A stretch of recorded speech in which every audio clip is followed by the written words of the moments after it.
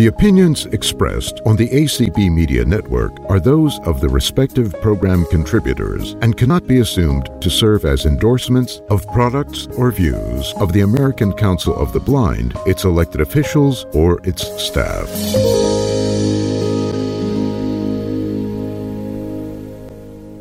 Good evening, good afternoon.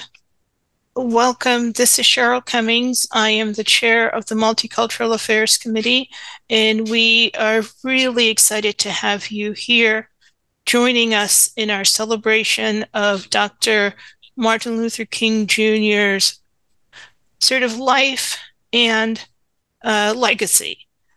Today is a national holiday, and it's one of those years where the celebration of the national holiday actually falls on the actual birth date of Dr. Martin Luther King Jr. So we're really excited to have you here. Janae, do you want to tell us what we're going to be doing today? Well, welcome everybody. Thank you, Cheryl. Tonight, we're going to take some time to talk about the impact that Dr. Martin Luther King Jr. has had on your life, whether it's through one of his speeches or his books or any of his lectures. And so we would like to hear from you regarding what his life and legacy means to you. And I'm going to start by sharing with you all that for me, I'm like most people, the I Have a Dream speech was the speech for me that really stood out as to what Dr. King was about, what he stood for, and what he was looking for as a better world for this country, for people who are minorities in this country, people who are Black, and people who are probably from any minority background for the most part. He wanted to make sure that no matter what the color of your skin is, or your religion is, or your gender, that you are treated fairly based on the content of your character and how you are as a person, not because you are or are not something. And so at this time, I'm going to begin to open it up, and I want people to talk about this, but we only want you to speak for no more than 3 to 5 minutes, and we will take raised hands. And if we can have one of our hosts keep track of how long someone's speaking so we can nicely say, time so that we can give plenty of people a chance to talk, because this is a good hour and a half time frame we have, and we want to give people a chance to really express themselves about the life and legacy of Dr. Martin Luther King Jr. And I may come back and share a couple more things that I have on my mind regarding him. So do we have any hands either in Zoom or in Clubhouse? Not in Zoom yet, but I'm sure they'll come after I said that. Oh, there's Deanna, you can unmute. Well, one of the things is that Martin Luther King has a place in the hearts of Native Americans. When he talked about dreams and he talked about wanting equity, equality, we understand those things because it's something we've been fighting for since we first started signing treaties and the government kept breaking them. We would go in with good faith and we would get shafted. And yet we still believe in the American system because it's based on principles that were part of how we've confederated and how we work together as tribes. So it has always resonated with our people. And we have great respect for someone who spoke about the maker, the creator, and lived it, not just demanded that we give up all of our beliefs and follow the Jesus road, but didn't follow it themselves. Thank you, Deanne. Thank you, Deanne. Well, I want to ask Deanne a question, if she could come back just for a second, because we are having this discussion. Deanne, can you kind of give them more context about what you said regarding the Jesus road or not following the Jesus road? Could you expound on that a little bit, please? Well, Okay. each of our groups believes that the Creator, when He made us, gave us a cup or a shape to how we were supposed to live out our road, our path. And we understood the road that we felt meant that we were a good person and were doing what the Creator put us here for. And when missionaries came and said that everything we believed was wrong and that only through Jesus and yada yada, we always felt that we were connected to the Great Spirit because we were His children. And like any father, He wanted the best for us. And He wanted us to be good people. And that meant we had to understand our own natures. We had to understand community. We had to understand how we fit into the picture of the world, and that all living creatures were our brothers and sisters. So the concept of some man a long time ago in another place who didn't know us could sacrifice himself and take away all of our mistakes and make us clean again. We found that a very hard concept because we understood that as children, yes, we make mistakes, but our Father never stops loving us. And He wants us to be better and learn from our mistakes, and that we bear the burden of cleaning up our own messes and making the apologies and the reconciliations for when we have gone off our true path of what we are supposed to be.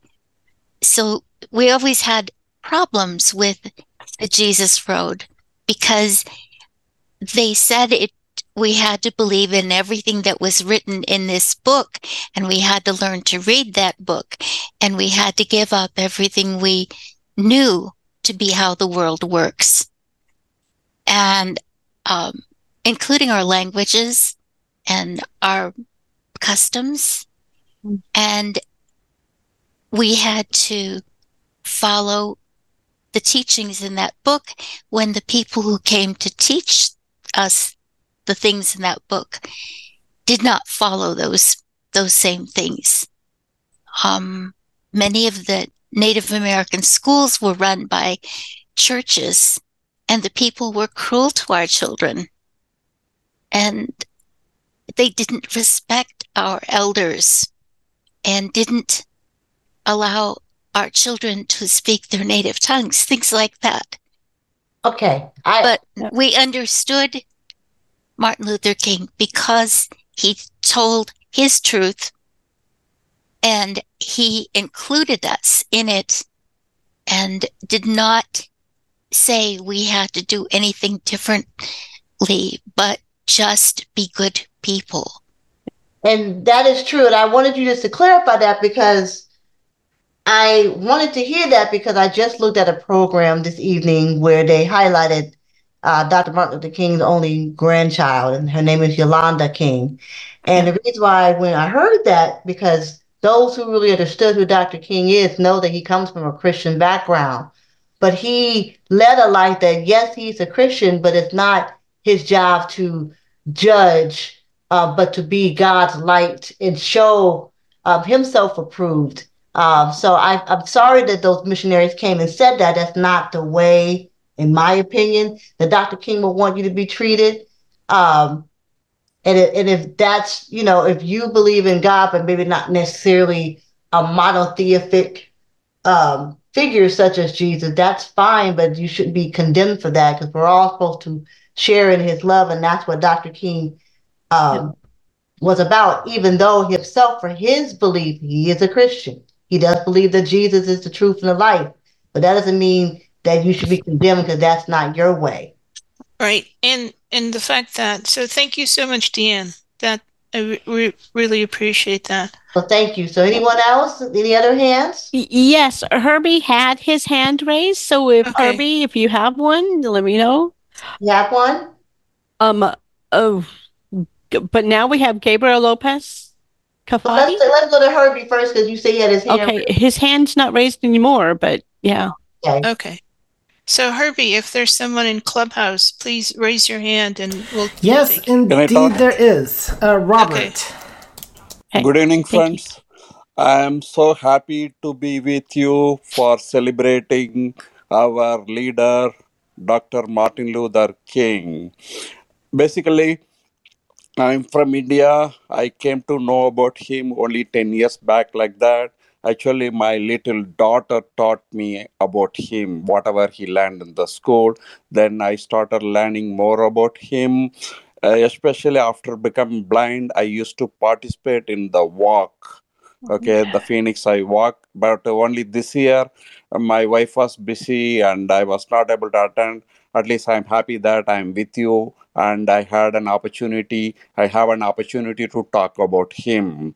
He was a great civil rights leader. We have in India, we have something like caste system. It is some kind of sophisticated discriminatory system. It's hierarchical. So a lot of things I learned from him how to tackle that.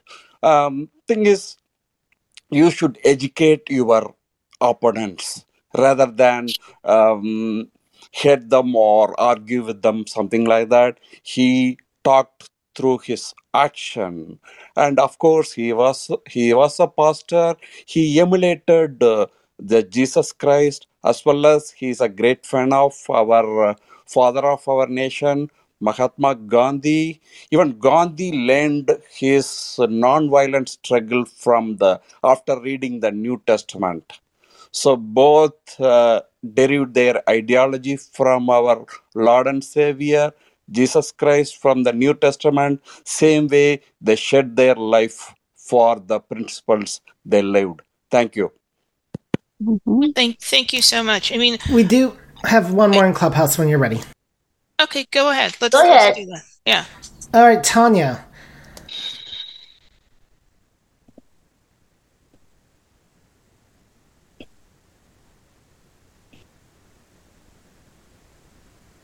Okay, Tanya, I don't know if you got the invite to come up on stage, but I sent it to you again. Why don't we move on to Zoom, and I will let you know if Tanya comes up on stage. Okay, thanks. Thank you. I'm sorry. Oh, no, I just want to say something. I mean, I think one of the things that I've grown to understand about Dr. King is that he fought for change here in the United States, but his message became international, and his message became, and sort of not only his message, but the tactics he used became adopted and adapted by people all across the world, because his impact was not just in the United States. He's somebody who has had an impact and has left a legacy that is worldwide and international. So, yes, that's very true, Cheryl. Very, very true. It's felt in a lot of ways across, you said, the world, even in organizations today. The fact that we have a holiday and people have honored him in their own way, like we are, shows that his reach was very wide and very deep. Yep. All right, Danette, who do we have next? Gabriel, you are unmuted. There you go. Yep. Thank you. Hello, everyone. It's an honor for me to be here, not only as a board member, but as a member of MCAC, to commemorate Dr. Martin Luther King. So to me, there is a a resounding theme in everything that Dr. Martin Luther King did and said. And I'm going to quote when he said, Press the CMD ultimate plus tilde to reach tragedy pop-up is and not lower the hand. oppression Press and CMD cruelty plus tilde to reach by the pop-up bad and lower people, hand. but the silence about that by the good people. He not only said that, but he also said, one day we will remember not the words of our enemies, but the silence of our friends. So to me, those are just words of selflessness and words that invite us to just say something when our neighbor is being oppressed or is being the victim of an injustice, because just because it is not affecting us, it is affecting another human being. It is affecting a friend. It is affecting someone who we care for. And I think what the silent message, or the probably underlying message that he said in those words or in those sentiments, was also probably Press CMD the plus tilde counterpart to reach that pop-up and lower one hand. day Press CMD we plus tilde to ourselves reach may pop-up be in and the lower situation hand. where we need someone to speak up for us, because we're gonna need it at some point, and if we don't get it, that's gonna mean life or death in many cases, as history has proven.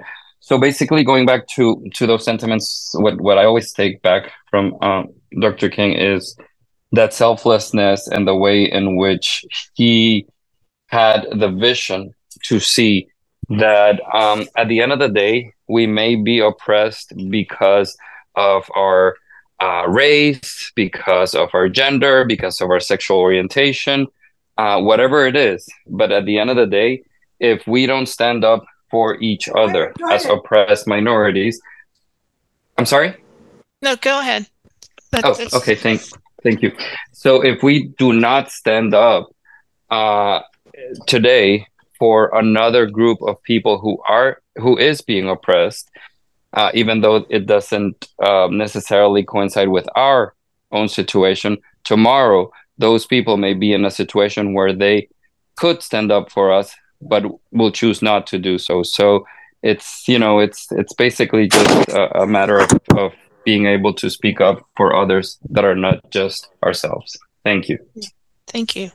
Yeah, no, that's a quote that I sort of keep in my mind a lot, because, as you said, it really sort of challenges all, right? To be supportive of each other, and that it's not enough to say, I understand, or it's not enough to just sort of, be on the sideline and watch, and say, well, it's not me because I'm not the bad person. I'm not the one doing the oppression, right? That it's just as important that, as you said, Gabe, we all get involved and we speak up and do something when we can. So, Danette, anyone else? Herbie, he had his hand raised again, but it's not. Is there anybody over there? Yes, I wanted to say something. My name is Tanya, and I got to tell you about Martin Luther King. He was my inspiration. I have never grew up in the 50s and the 60s. Okay, currently was raised in the late 60s to the early 70s and 80s and 90s. But hearing his message, it really gave me lots of ways to learn so much about him and understand all his message. Also, I noticed that many things that we all were going through as us Black people was a lot of race, and many others looked at us because of our skin and also another thing that it really, really bothered me, like they look at us as the criminals, and that really is the worst thing that bothered me. And I always say, even though I'm legally blind, I wish people look at us as human beings. People doesn't look at us as human beings, but his message always relates to me. He also was a speaker as peace, and I admire that, and I love that so much because I want peace. We all do. We feel that many people need to respect us, and we're not getting any of that.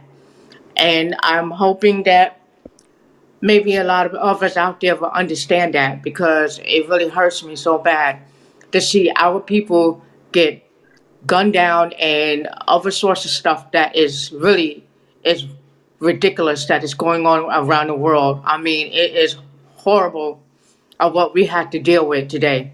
But he always was a man that speak positive.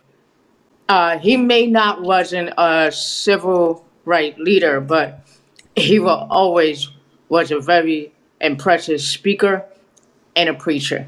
Thank you. Thank you, Tanya. Tanya, Dr. King was a civil rights leader. That's what he's known for, just so you can understand some context. He's one of the head civil rights leaders of our time. But thank you so much for your comments and sharing that so much. Do we have anyone on Zoom, Danette? Ebony Jones has left the meeting. Just a second. Regina Marie is next. Regina? Good evening, everyone. Hi, Regina. How are you? This is wonderful. Thank you for MCAC for allowing this. I would just like to talk about his speech, Give Us the Ballot. And if you can find that, hear the whole speech. It's almost 45 minutes long. And it is not quoted a lot, but in the light of voter suppression, that there's 500 different voter suppression bills introduced in the last year around our country in about 40 different states. That's a lot of bills trying to suppress the vote. And this was something that King was passionate about. And I think we have to be just as passionate. And I don't care if I agree with how you vote. That doesn't matter. Every single American citizen needs to have the right to vote without being obstructed, to vote without being intimidated. Last election, there were armed people sitting at the polls and drop-off boxes trying to patch fraud. This is not what we are supposed to be doing in America. And it tilts the scales in ways that we don't even know. We don't know how this is going to affect people, but we do know that it's unjust. And I think it was also Martin Luther King that said injustice anywhere means there's injustice everywhere. So just like Gabe was saying, you can't just say, well, they didn't do it in California, so what do I have to be concerned about, right? I'm talking about me because I'm from California. And I can't say that, because if I say that, it goes against that principle that he talked about. And the last thing I want to talk about is he said that the two of the most dangerous things are willful ignorance and conscious denial of events. And I don't need to expound on that. But whenever you willfully ignore something that's happening that hurts another person, or you consciously deny it's happening. So if I tell you, hey, when I go to the grocery store, I think I'm experiencing discrimination because XYZ, and you say, oh, that couldn't happen. that's a conscious denial, because I've shared my experience, which is mine, and you can't possibly know what I've been through. It's time to listen and listen to each other, really listen to each other. Even if in the end, maybe we don't agree on everything. I believe the principle we can agree on is there has to be equity and justice for everybody in this country. That's my soapbox, and I'm stepping down now. Oh, thank you. All That's right.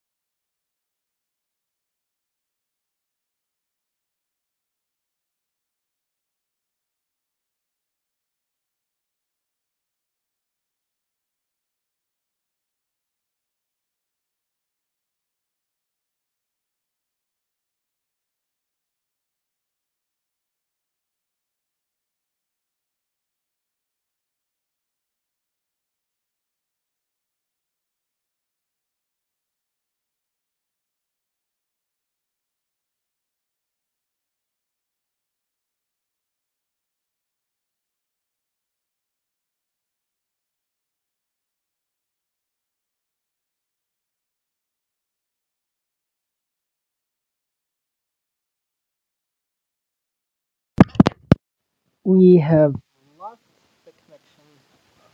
Zoom, please stand by. Again, I've lost the connection to Zoom. I don't know what my phone is doing.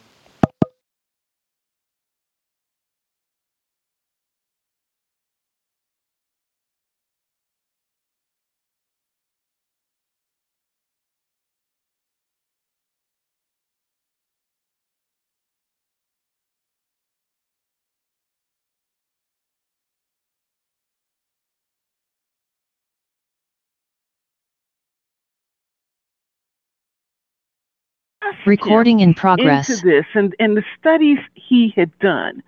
So again, he was living his life as if the dream was true. My favorite book is called Where Do We Go From Here?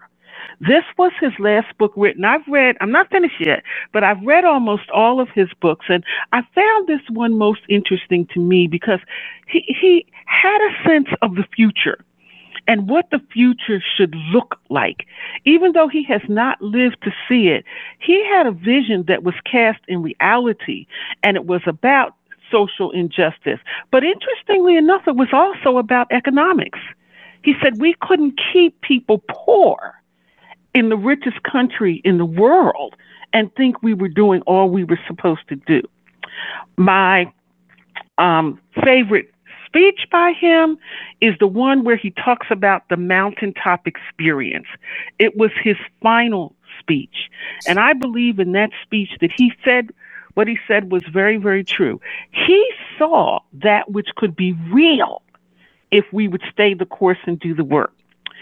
The next thing I want to share is my favorite song in all of this, and it was the one they chose to have a soloist sing at his funeral. It's called If I Can Help Somebody. And the idea that we are here to not just talk the talk, but we have to walk the walk. And finally, here's the quote that guides me by Dr. King. It simply says this: use me, God. Show me how to take who I am, who I want to be, and what I can do, and use it for a purpose greater than myself. Thank you for letting me share. Thank you so much, Pam. So, Shaw. I want to expand on something you said, Pam. The book, Where Do We Go From Here, has a subtitle, Community or Chaos. Absolutely. And I too picked it up because I was really feeling like I was looking for something, and I wanted to understand if others had sort of gone through what it feels we're going through today. And I was pleasantly, surprised to find out that it was actually Dr. King who had written this book. And I encourage people to read it because It is his last published book, and as Pam says, he presents lots of ideas about not only the ways we work together as Americans to overcome racism, but even, more than that as we work together to create a nation where we don't accept poverty as the norm, right? We don't accept poverty. Yeah. We don't accept racism. I mean, so it's an excellent book. Thanks. I like it. Thank you, Pam. Thank you so much, Pam.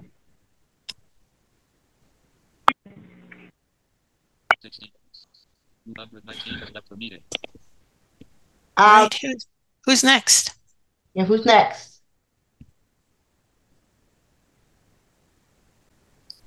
Uh-oh. Danette? Are you still with us? Okay, sorry. I was muted. Sorry. Okay. Dr. Lynn Corral. I've been trying to say that name, but I've been muted. So, Dr. Lynn. Well, I grew up in the time of Dr. King, and I listened to WBAI in New York, and they had the Selma to Montgomery March, and I want to say he was a uniter. And when he would say, free at last, God Almighty, we're free at last. And he was such an orator. And I appreciate what Pam said about Reverend Dr. Martin Luther King. That's absolutely right. And he worked with, the voting rights struggle in Mississippi, where 2 Jewish people and a Black person were murdered. So it was just not Black people. There were plenty of people who were Jewish, who were white, who agreed with the civil rights struggle. And I think that he was a uniter, and he really tried to bring people together. And I like the mountaintop speech also, because he really had a prescient view that he wasn't going to live as long as he thought he might or as he wanted to. And he knew that it would be, it would be okay. That someday we would be able to, judge people by the content of their character. And so I think that, to me, Reverend Dr. Martin Luther King was definitely a hero of mine, and definitely somebody that I looked into. And even in Leadership Anchorage, we read the letter from her Birmingham jail, which somebody else wrote, who I heard yesterday, Mr. Jones, and he's still alive at 93. And he was crying about the Martin Luther King. And so a lot of people influenced Dr. King, including Mohandas Gandhi.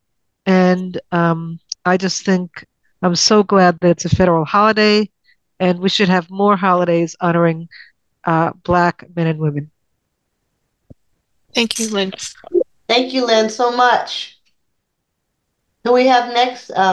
Should we go into Clubhouse, or should we let Danette still take care of the hands in Zoom? I don't know who's our host at present. Who's hosting us? It's Danette, and it's Herbie over in Clubhouse. Okay. Danette's back. Danette had left. So Danette, are you back? Are you unmuted? Danette? Hold on, guys. I'm here. Think her leaving. Sorry. I don't know what happened. Okay. Yeah. So, does Herbie have his hand up? Or? Yes, it is actually. We do have Doug over in Clubhouse. No, Herbie does not. No. Okay. So let's you have Lisa. I'm renamed. I did when I came back in. It renamed me back to Motor ACB City Community Kitty. 2. It's Lisa. Yeah.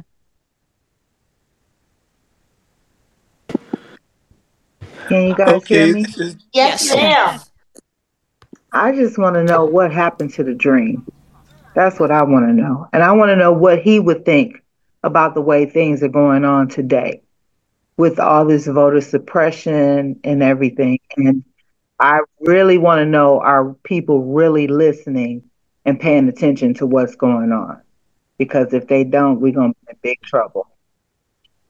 That's all I have to say about that. But this is a great call. Thank you so much, Lisa. Thank you. Thank you for your sentiments and your thoughts. Danette, who we have? Herbie does have a hand raised now. Okay. Herbie, what do you have in Clubhouse? All right, I have Press Doug. CMD plus tilde to reach pop-up and lower hand. Press CMD plus tilde to reach pop-up and lower hand. All right, it's Doug. It's DJ here in Clubhouse. Herbie? Uh-oh. Hold on. Okay. So, Danette, let's Are go you on not to the hearing next me? person Okay. in Zoom, and then we'll check with Herbie again. Can you hear me? You can unmute. Hold on, ladies and gentlemen. We are having some kind of interesting tech issues. I am looking into what's going on. Please stand by. I do apologize. Echo, this is a great call. I just wanted to expound on something. First of all, Pam, you were exactly right in what you said. And I'd forgotten. I was a boy during the Martin Luther King civil rights movement.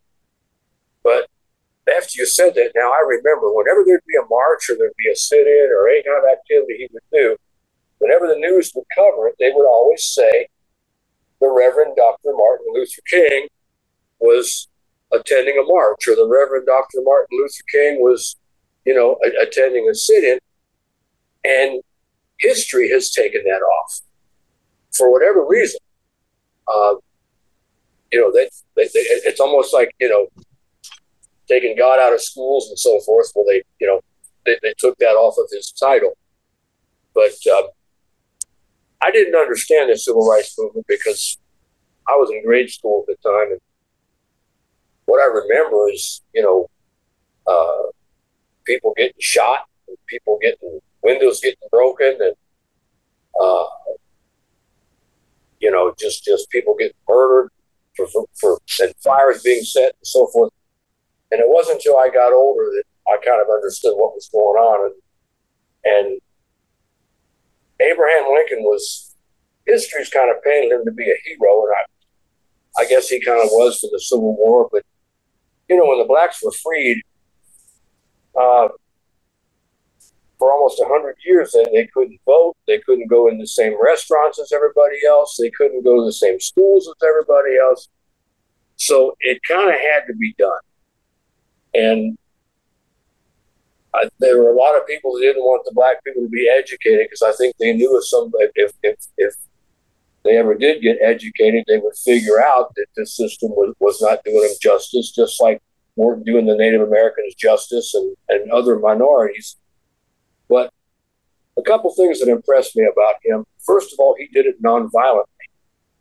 He wasn't shooting anybody. He wasn't burning down anybody's neighborhood. He wasn't, wanting to assassinate the leaders or whatever. He did it nonviolently.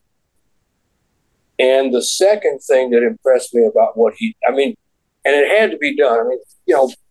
Hank Aaron played for the Braves, and he couldn't even go to the same restaurants and hotels as his teammates. That was just kind of sick. And, somebody had to know how to change it and have the courage. But the other thing that impressed me about the Reverend Dr. Martin Luther King was his goal was to really unite America. Now, I understand that people will always kind of be different about people who are different from them. It's kind of human nature. But they can get along. They can become friends with each other. They can understand why they're different. And he was just trying to unite this country. And I really think that, he worked so hard so that everybody could go to schools and colleges and everybody could get a job. That's what he wanted. And I think it would break his heart right now that, young people drop out of schools and don't want to get educated. I think it would break his heart right now when leaders of this country try to divide the country instead of unite it. And sometimes I just think they celebrate his day, but, especially the politicians aren't really paying attention to what he said. And that's all I've got to say. Thank you very much for joining us, Rich. We appreciate it. Thank you. Okay, can you guys hear me? Yes. Okay, so let's now try Clubhouse again. I do apologize. I'm not sure what Zoom is doing. Doug, you should now be hearable, my friend. I am hearable, and I'm hoping that you can hear me, Doug, a.k.a. DJ, in the mix. Hi, DJ. This is a great call, and a lot that has been spoken is taken into consideration. And I want to share the same sentiments as Kitty just shared a moment ago. But before I do that, I want to recognize the parallel of Dr. King's life to Christ Jesus' life. Both sought out to do good. Both sought out to pursue peace, even as Scripture has given us to do. Both have sought out to make sure that righteousness and judgment would run down like water and flow as streams, as Amos prophesied. Both died at a much too young age. Both gave their lives for a cause, the cause that would ultimately be more about others and less about them.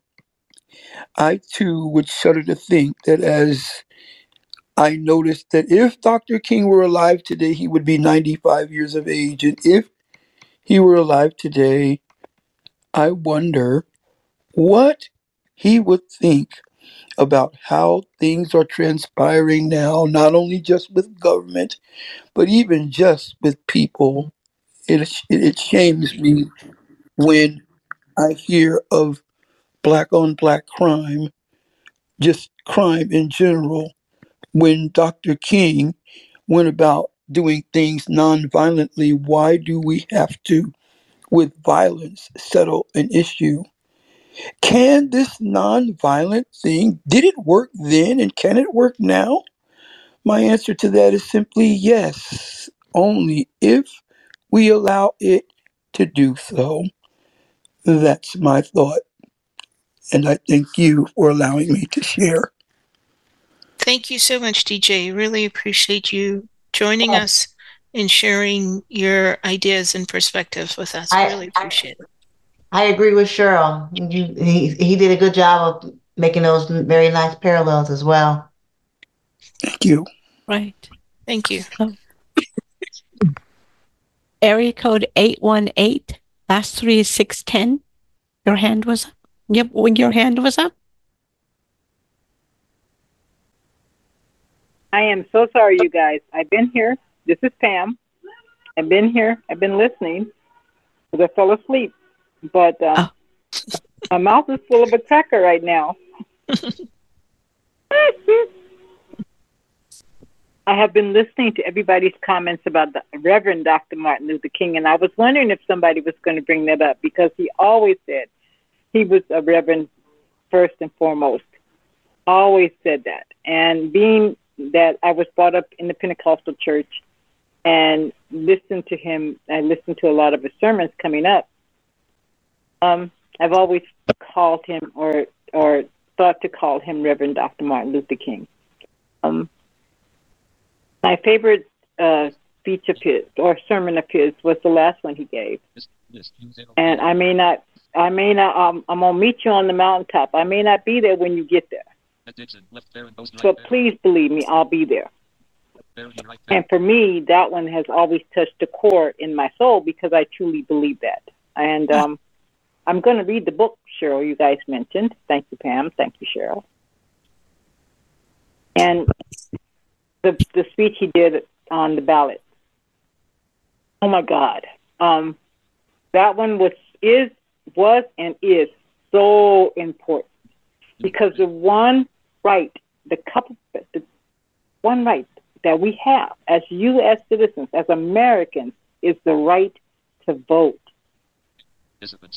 And to have people talking about suppressing the vote and getting rid of people's votes and making sure people can't vote in this community, but all of these people in this community can vote. he's rolling over in his grave and hoping, like Gabriel said, that there is a group of people out there willing to help the people that need a hand up. They don't need a handout, they need a hand up, and they need help making sure that their vote is not suppressed. So I truly believe that Dr. or Reverend Dr. Martin Luther King was a powerful speaker, an orator, but he was a family man. He raised his kids. He had a granddaughter. He 95 this year. My goodness. But that's all I need to say because I am don't feel good. But I'm going away now. Thank you, Pam Hill, and thank you, Janae. You're doing a wonderful job. Thank you, ma'am. Appreciate it. Thank you for your sentiments. And I kind of like the fact that we're being reminded that he was Reverend Dr. Martin Luther King. He was a clergyman first. And I didn't really realize that until I saw a special that was on TV where they interviewed his granddaughter. Like I think I said earlier, she's 15, and I believe she is in college at Spelman, just like her grandfather was in college at 15 years old at Morehouse. And she's even written a book for children to kind of talk about the legacy of not just her grandfather, but her grandmother, Coretta Scott King, and just what their legacy means to her and how we can give honor to those of our past, but also, speak to what, she as a young person being 15 can do to help make sure that the future is still bright for those coming after her grandparents and her parents. So thank you again, Pam. Right. I want to say the other thing that struck me is his age. I mean, so thinking about the fact that when, Dr. King was getting involved in the Montgomery bus boycott, I think he was, 23, 24? Yes, I believe so. Yeah, he was just out of, seminary or just completed his PhD and everything. And this was like his first sort of position.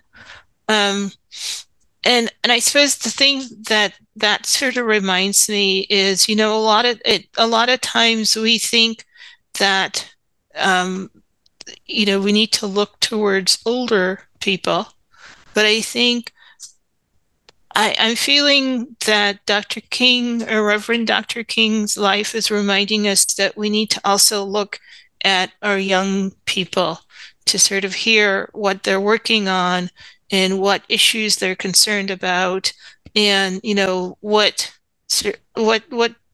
bits of wisdom and that they have that they are using to change the world. So I suppose not let age be something that sort of, that we look at and say, oh, you're too young, you can't do it. So. Very good point, Cheryl. Yeah. Who do we have next in Zoom, Danette? Mary Heroin. Mary. Hello. Good evening. Wonderful program. Hi, Janae, Cheryl. So I recently found out that in 1961, Reverend Dr. King came to Worcester, which is the city I live in and was born and raised in and still live in. I wasn't born yet, but he was invited by a rabbi of one of the synagogues here in the city to come and speak. And I was able to hear a recording of it recently because it had been recorded and the recording was found years and years later. And so not only did he, give a wonderful speech, but he took question and answers later from the participants there. Mm-hmm. And so it was wonderful to hear him just speak more spontaneously when he was answering questions. And he could be sort of more natural himself and even show some humor. You could hear just how, he was so aware of everything that was happening politically in the Congress. He was asked questions about, newly elected President Kennedy and what his thoughts were about Kennedy's record on civil rights. And Dr. King said, well, I'm going to give him a little bit more time, but not much more, because he wanted to see more progress from John F. Kennedy. And, he was asked questions about a new comedian that was up and coming, Dick Gregory. And apparently, and Dr. King said, I was asked that question earlier today, and I don't know who this man is, but I'm going to have to read up on him, and he said, I know he's been on late night TV, but I don't get to watch late night TV. So, it was just, it was just a wonderful chance to hear the man speak, and not just obviously the orator, the preacher, but to understand that he was, a man as well. But, the speech he gave too, there were elements of it that he incorporated later in his I Have a Dream speech. But he just, it was a wonderful speech in that he talked about the history of America and the progress that had been made among African Americans in their increase in income, employment, but obviously talked about how much more work was needed. And but you just and he talked about his trips to Africa and to India. But it was wonderful to hear him speak. And he, as I said, he was invited by the rabbi of the synagogue, and there was a huge crowd there. I could tell by the applause. And it took place in the sanctuary. So I can only imagine must have been several hundred people there hearing him speak.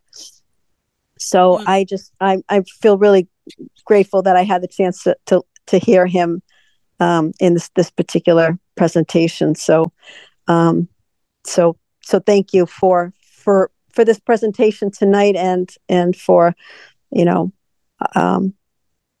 giving people the opportunity to speak about this great man. Thank you.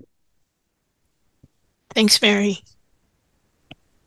Oh, next we have, just a sec, Stephanie. You can unmute. Hi, Stephanie. Good evening, everyone. Thank you for MCAC for having this program and giving us an opportunity to speak.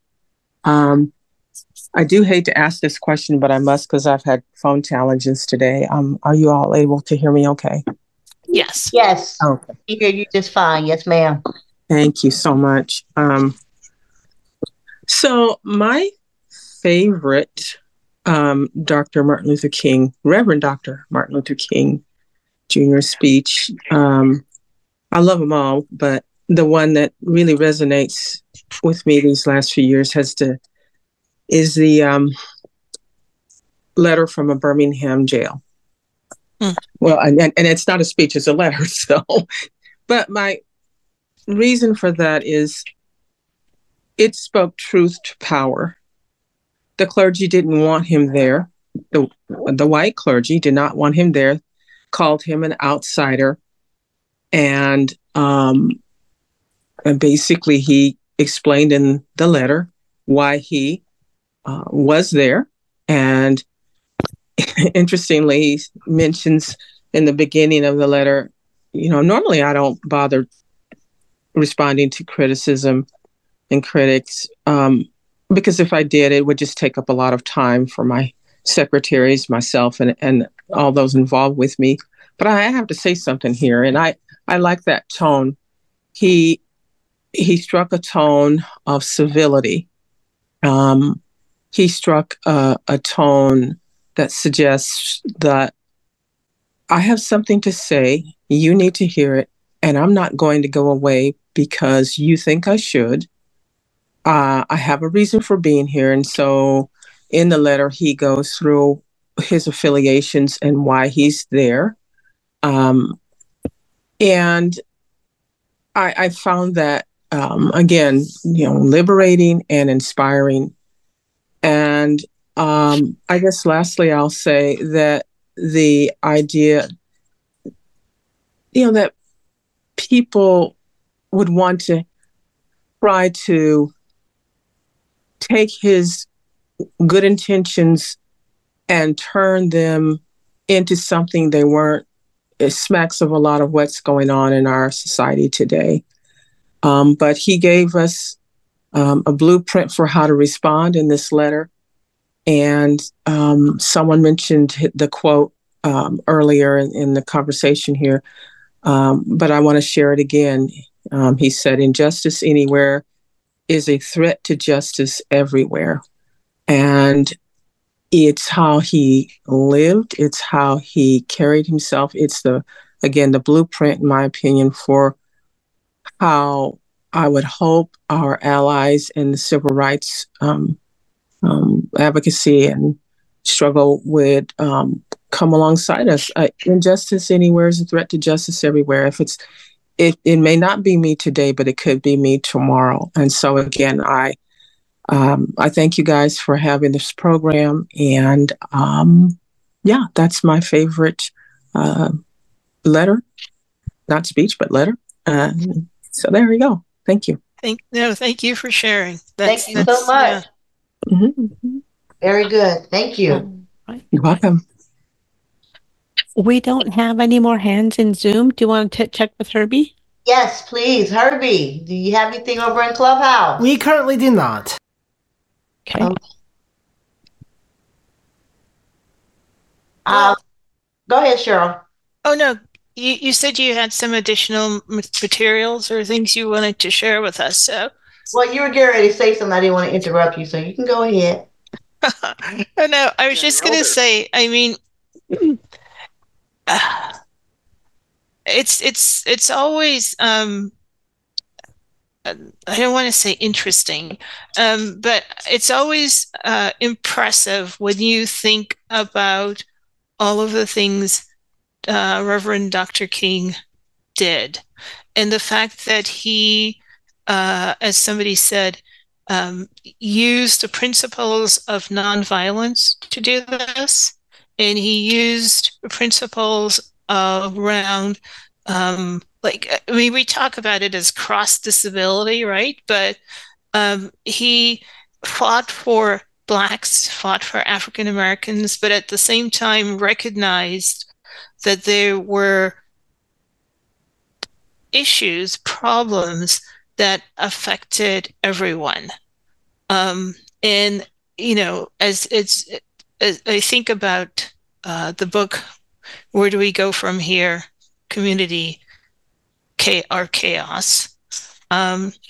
He really stresses this idea that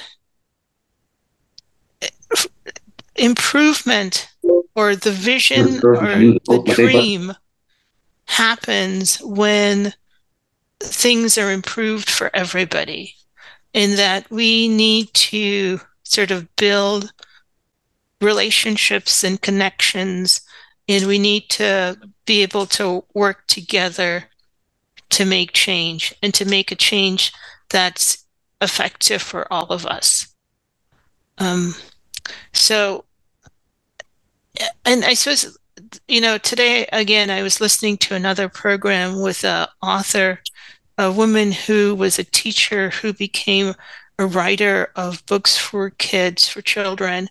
And she too was asked a question of, you know, do you still think that the dream is achievable? And she didn't hesitate in saying yes. So I think we are at a trough. We are at a part in our time and history that is absolutely challenging.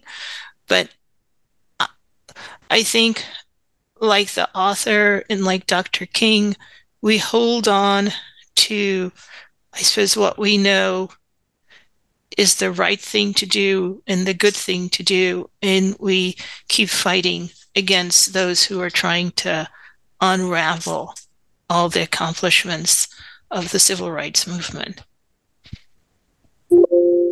Thank you, Cheryl. I want to add to that in the fact that someone earlier was, I don't know if it was just me, but someone else mentioned about young people. And I'm going back to the program I saw this evening where they highlighted his one and only grandchild, Yolanda, that Dr. King has a speech out there. It's called the Blueprint Speech.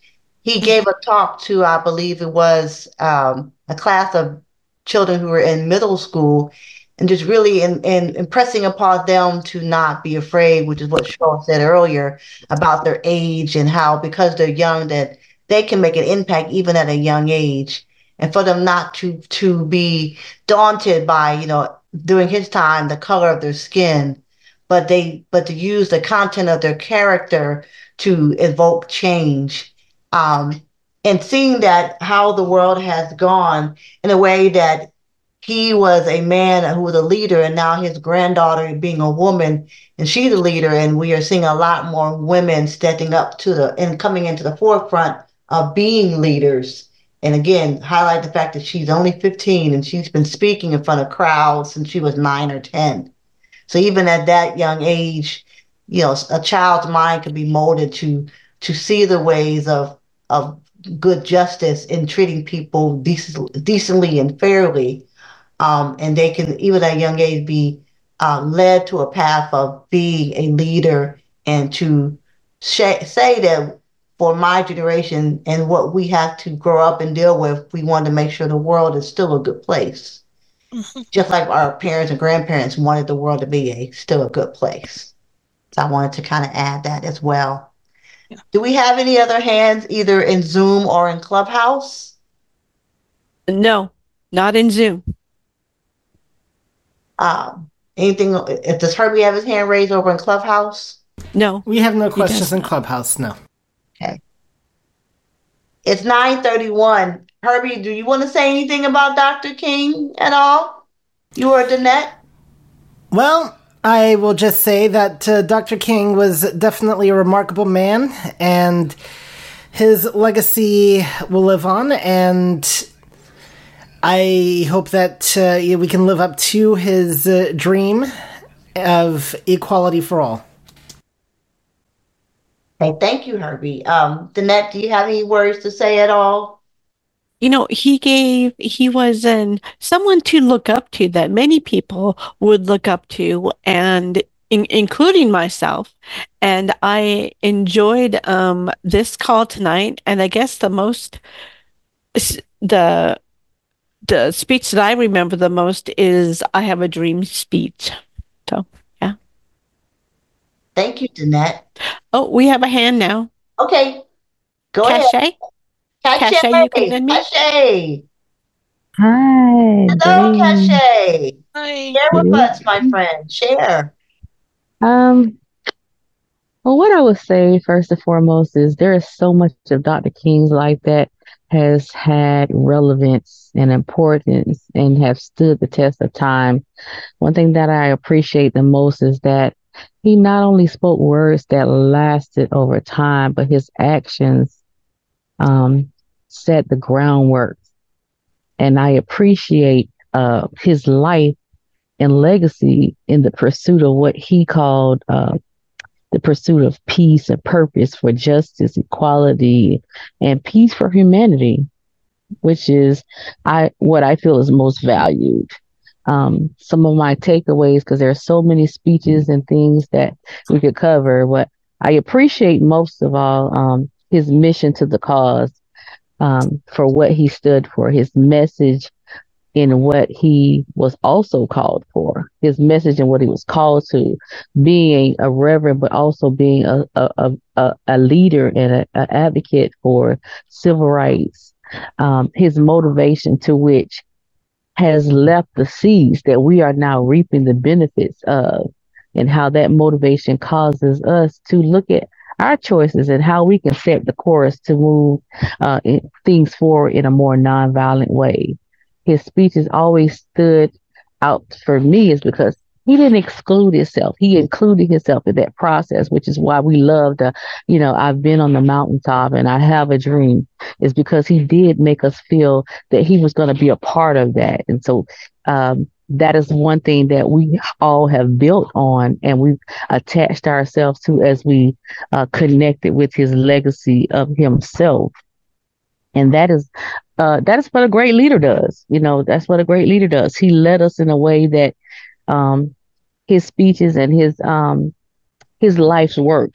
It led me to reflect on what I love most. And I think, several of them came up, but my most important one is the letter from a Birmingham jail, because it allowed me to look within myself and take an introspective look at what could I do to align myself to the same purpose that would yield something for my own legacy, for my personal legacy, for my children and my grandchildren. And that is what I have learned from Reverend Dr.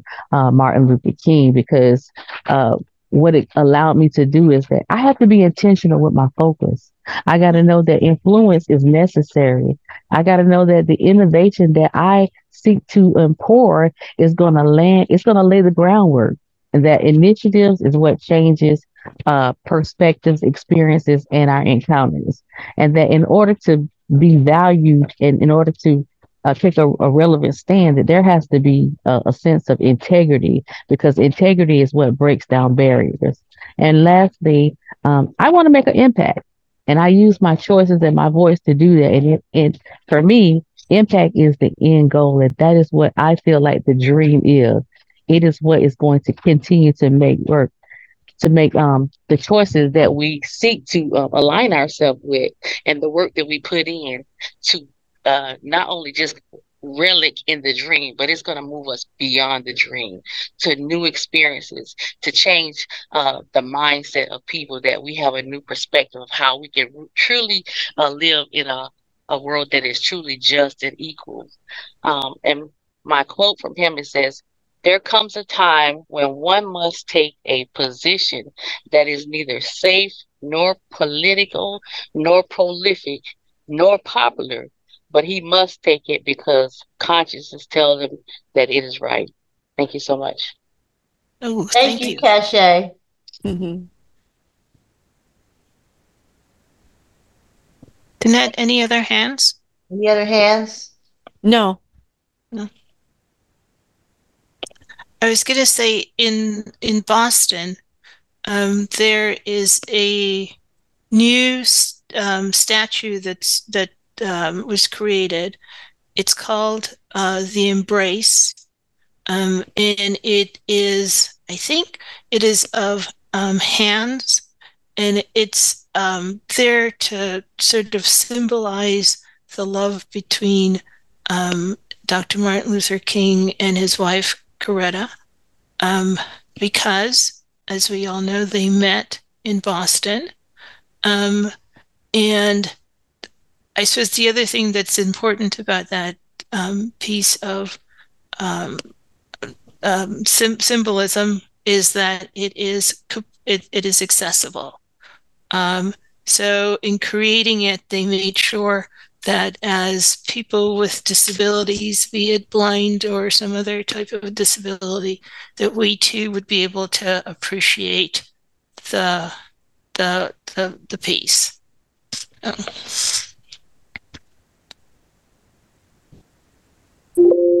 Thank you, Cheryl. I didn't even know that existed in Boston.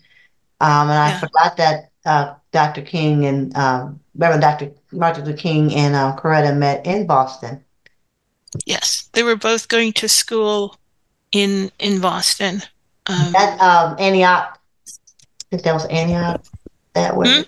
Was that Antioch or that a different one?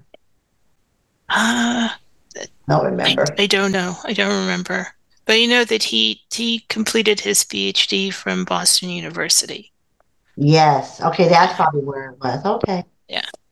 Okay.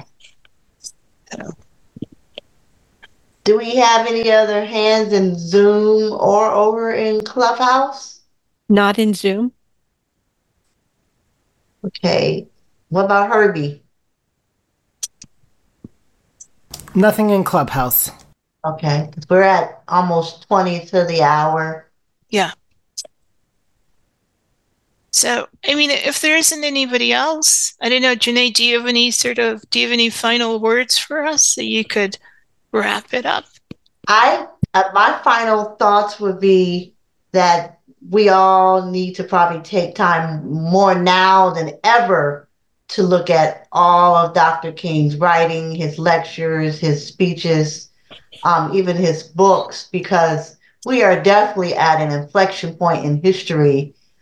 We always talk about, not to make this too down in the political space, but we always talk about each election is the most important election of our lifetime. But I go back to what Regina was saying earlier about the fact that I knew we had over 300, is now up to 500 voter suppression laws in 40 out of our 50 states. That's huge and that's major. And it seems like that has happened more and more. And I hate to bring up this point, but I have to, since the election of Barack Obama, who was our first Black president. And if we look back at why Dr. King started this, it had to do a lot with racial injustice and how that racial injustice can be morphed into other injustices in the world.